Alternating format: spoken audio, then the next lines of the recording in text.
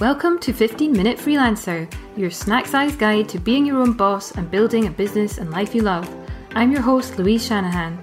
My LinkedIn bio says I'm a freelance health copywriter, but for the next 15 minutes, I'll be tickling your ears with practical strategies, behind-the-scenes stories, and nuggets of wisdom so you can create a freelance business that works for you.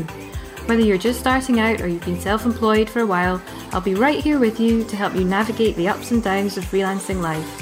So grab a coffee, relax, and join me for 15 minutes of freelancing fun. Don't forget to hit subscribe. Hello, you're listening to the 15 Minute Freelancer podcast. I'm your host, Louise Shanahan, and today I'm joined by Adam Pearson, who is one half of the research powerhouse that is PS Research, which he runs with his business partner, Emma Slater. Hi, Adam. Hiya. Adam, you're only just recently back to work, aren't you, after being on paternity leave following the arrival of your gorgeous little daughter, Lily. So first of all, huge congratulations on becoming a dad and Lily's arrival.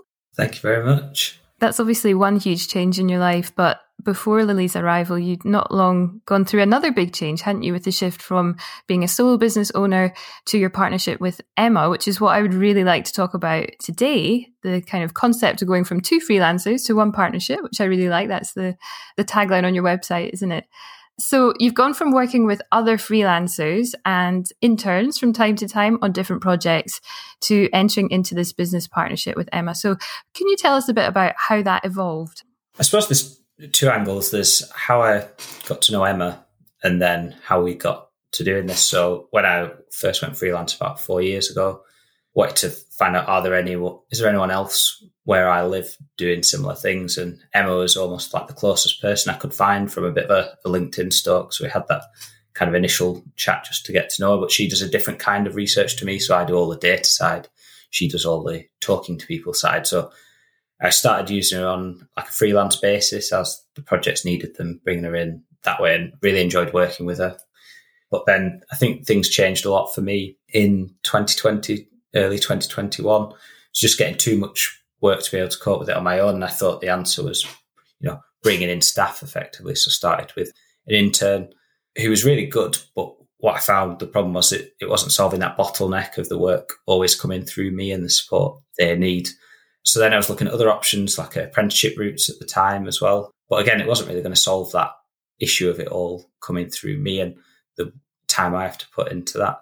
Then at the same time, Emma came to me because she was facing a different challenge, and she was a sole trader. I was a limited company, and she was almost hitting that VAT threshold and asked me, who do I use as an accountant and things like that. And then the conversation just started from there where it was like, well, I'm in this position, you're in this position.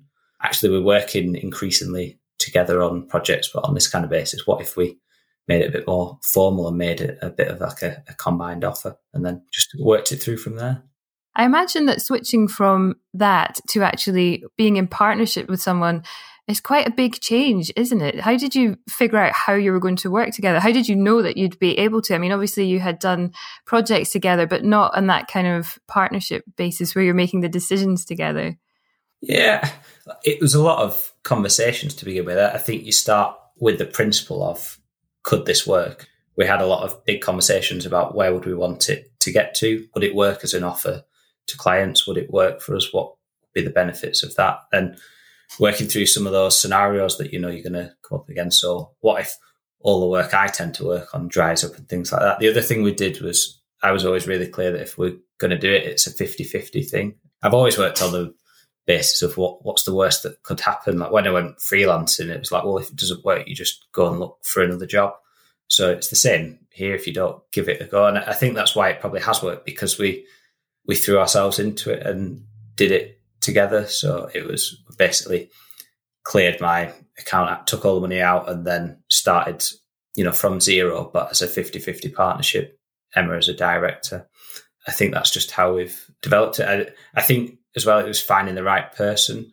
I've always found Emma really easy to work with. I think we're quite similar in the way that we approach things. We're quite honest, and I think you need that honesty, but also the way we work as well. Like we don't have a massive amount of structure in the nicest possible way, in that I know when the work comes in that we're both prepared to do those weekends or long hours if we have to, but we also like taking the time off at the same time. Whereas I could see it not working if I was working with someone who liked to work, Monday to Wednesday, 8 till 3, like it was those kind of specifics. So yeah, I think really important to find the right person.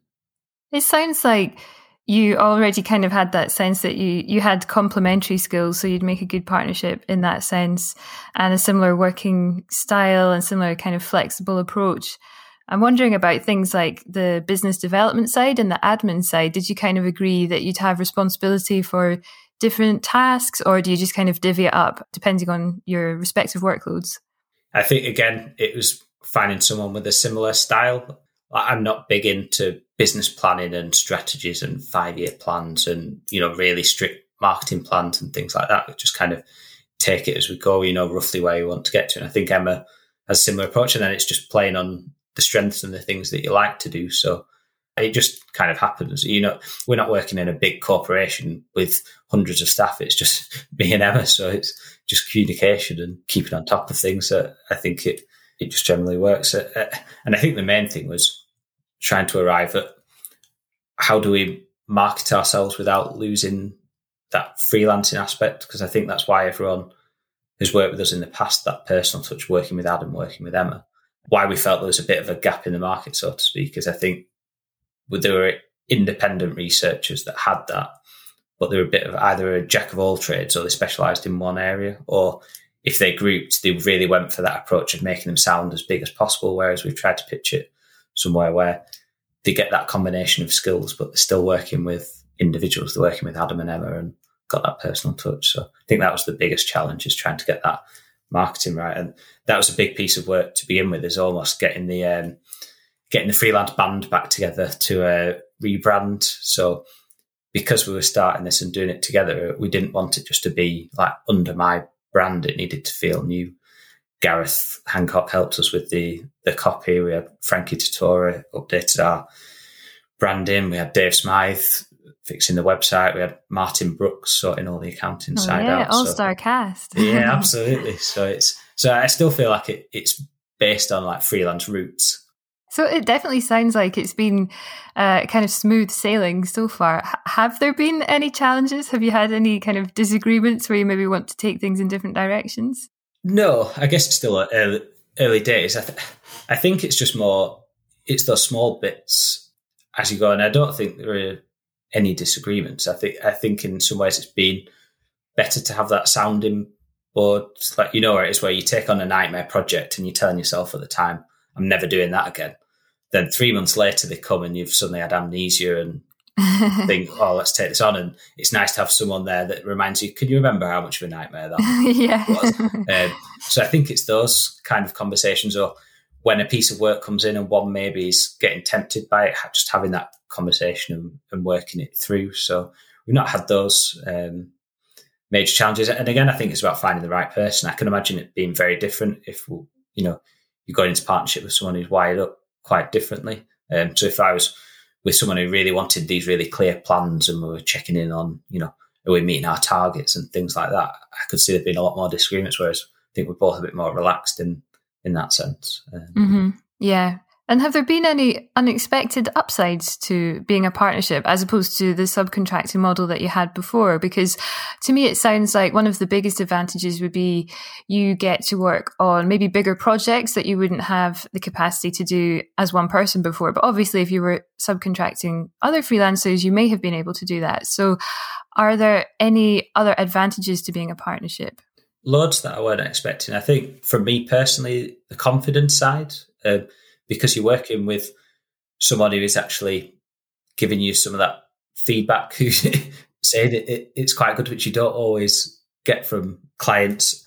And I think that shared confidence as well, in that, like to be able to charge what we're worth and things like that, whereas you almost internalize a lot of those conversations otherwise and talk yourself out of it. Whereas I think we're being a bit more brave by doing that together. I think your point there is right. I feel like we're almost like more than the sum of our parts now as well, which we can't quite work it out, whereas we've probably taken on more now than we did collectively as individuals, if that makes sense. And I think it is because we can share that workload a bit more, and you can almost always take on a project to a degree and someone else will chip in and help that. And think the other thing is just that connection with someone. It still feels like I'm freelancing, but I'm doing it together because, 50% of our projects, they might be shared projects where we're both working on them. But actually, there is a decent chunk of the projects where they will still come and it's only requires Emma's skills or my skills. So you still get that nice balance of, I think freelancers, we all like going off and doing our work on our own sometimes. And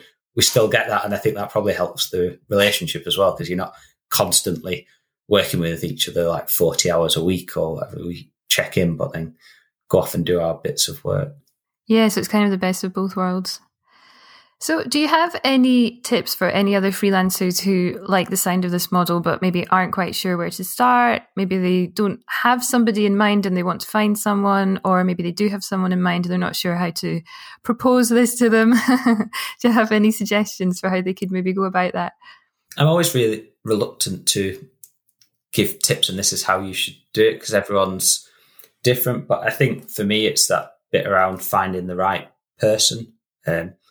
And that can take time. So I think if it's something that you think you might be quite interested in, it's just always having that at the back of your mind as you're building those connections. Is that someone I can work with? And then, start to work with them on a temporary basis to begin with, like that kind of associate basis or whatever it might be. I think this all came about because I went on LinkedIn 4 years ago and found someone who was freelancing near me and decided to message her and see if she fancied meeting up for a coffee with no other expectations other than meeting someone who does some things that are similar to me. So I think on the Being Freelance podcast at one point, it was that thing around like just keep meeting people, I think it was. And I think that's the point. And perhaps starting out working together on a project by project basis could be a good way to sort of test the water and see how you like working together. Yeah, definitely. And I always just think you'll know the right time as well. So sometimes it takes a bit of patience and sometimes it takes those challenges to come up to force it. So I say me and Emma were facing different challenges at the time and it was just the answer that made sense and solved both of those, I guess. So yeah. And do you work together? Are you in an office together or are you working remotely and you're just kind of connecting online? How do you actually set that up on a day-to-day basis? We both like working from home, so we end up using Teams just because we do a lot of public sector work, but it could be Slack or anything like that. So that, having that online connection where we're logged in all day, every day, we try and meet up as much as possible. It's been challenging through like the pandemic and then having a baby, but at one point we were trying to meet up like once a month or something like that, whether it was around, setting the business up or when we were working on bigger projects and it just made sense to meet up and go through a meaty piece of work. And so just to go back to what we mentioned at the beginning of our conversation, you talked about planning for your paternity leave. And I'm so curious about how you actually went about doing that, because I think this is something that a lot of freelancers can struggle with. I certainly do, thinking about how do you take a big chunk of time off like that. So I wondered if we can just squeeze in one more question. Do you have any suggestions for how people could maybe think about that process, whether it's paternity or maternity leave, or if it's just taking a chunk of time off for other reasons? How on earth do you do that? I'm probably still not sure. I went into it with great intentions. So she was due at the beginning of January. So probably about 6 months away, I'd basically scheduled all my projects to either finish at the end of December or start at the beginning of February. So I'd cleared January out and then, which would have been great, but then she turned up at the beginning of December. So then I just had to contact every client and try and shuffle it around. One thing I have found is that clients are humans and completely understand it. So I didn't have anyone saying, oh, no, what do you think you're doing? It was all completely understandable. It was, a lot of our deadlines aren't actually, they're quite self-imposed and they're quite happy to move them. So I think it's how much you want to do it as well. I think sometimes we think clients are going to be really reluctant to have all those big spaces, but actually if you just speak to them and just say, I want to have to take a couple of weeks off, ultimately it's your time. So just plan it and say you're not working. You could get knocked over by a bus and there's going to be times where you can't work. So just do what you've got to do. Yeah, and I suppose in both of these examples, this is a good argument for making sure that you've got that financial buffer in place so that you can ease the financial disruption from taking big chunks of time off, whether it's planned or not. Yeah, that's not anything I mentioned in the context of what me and Emma have been doing, but that's like been our big focus probably in this first year, is those early conversations. A lot of them were about the financial side. It mainly revolved around how do we build up that reserves as quickly as possible, and so that we basically got enough money that we could not take any work in for a year and still be able to pay ourselves. Because then, like, I think freelancing becomes a whole lot easier when you've got that money, because you've got a lot more freedom to turn down the work that's not right. You've got that flexibility of when stuff comes in, you don't have to, like those kind of unexpected things, you don't have to worry about it. I think it takes a lot of that stress and pressure off the two of you when you're doing something like that as well. So that's something I've always done since I started freelancing, is having that reserves in there as quickly as possible, even if it means a really tight year, like not really taking a lot out. It just makes a huge difference in the long run if you're in the position where you can build it up. Obviously, it's been a really challenging few years for everyone. Yeah, I totally agree with that. It just gives you that kind of sense of security and flexibility and more choice when you're working with different clients. So, I mean, we could talk about this all day, but I'm conscious that we're getting close to the end of our time. So I just want to say thank you so much for your time, Adam. If people want to find out more about your work and the work that you and Emma are doing, sign up for your newsletter or anything like that, where should they go? I would just head to psresearch.co.uk, and then there's a tab about the newsletter. So I've got a newsletter that I try to send out once a month. I'm not very good at that at the moment. I am on Twitter and LinkedIn as well, but to be honest, again, since going into partnership with Emma, I'm probably on there a lot less because I'm getting, I guess, a connection in a different way, and just, baby life and things like that. Yeah. psresearch.co.uk is probably the best starting point. Okay, great. I'll put those in the show notes so people can find you if they've got any more questions about any of this. So thanks so much, Adam. And thank you to everybody for listening. If you know someone who might find this useful, please do share it with them. Otherwise, I will see you next time. Happy freelancing. You've been listening to 15-Minute Freelancer with me, Louise Shanahan, freelance health copywriter and content marketer at thecopyprescription.com. If you enjoyed this, please hit subscribe, leave a review, or share it with a freelance friend. And if you've got a freelancing question you want answered on the podcast, find me and say hi on Twitter, LinkedIn, or Instagram. Thanks, and until next time, happy freelancing!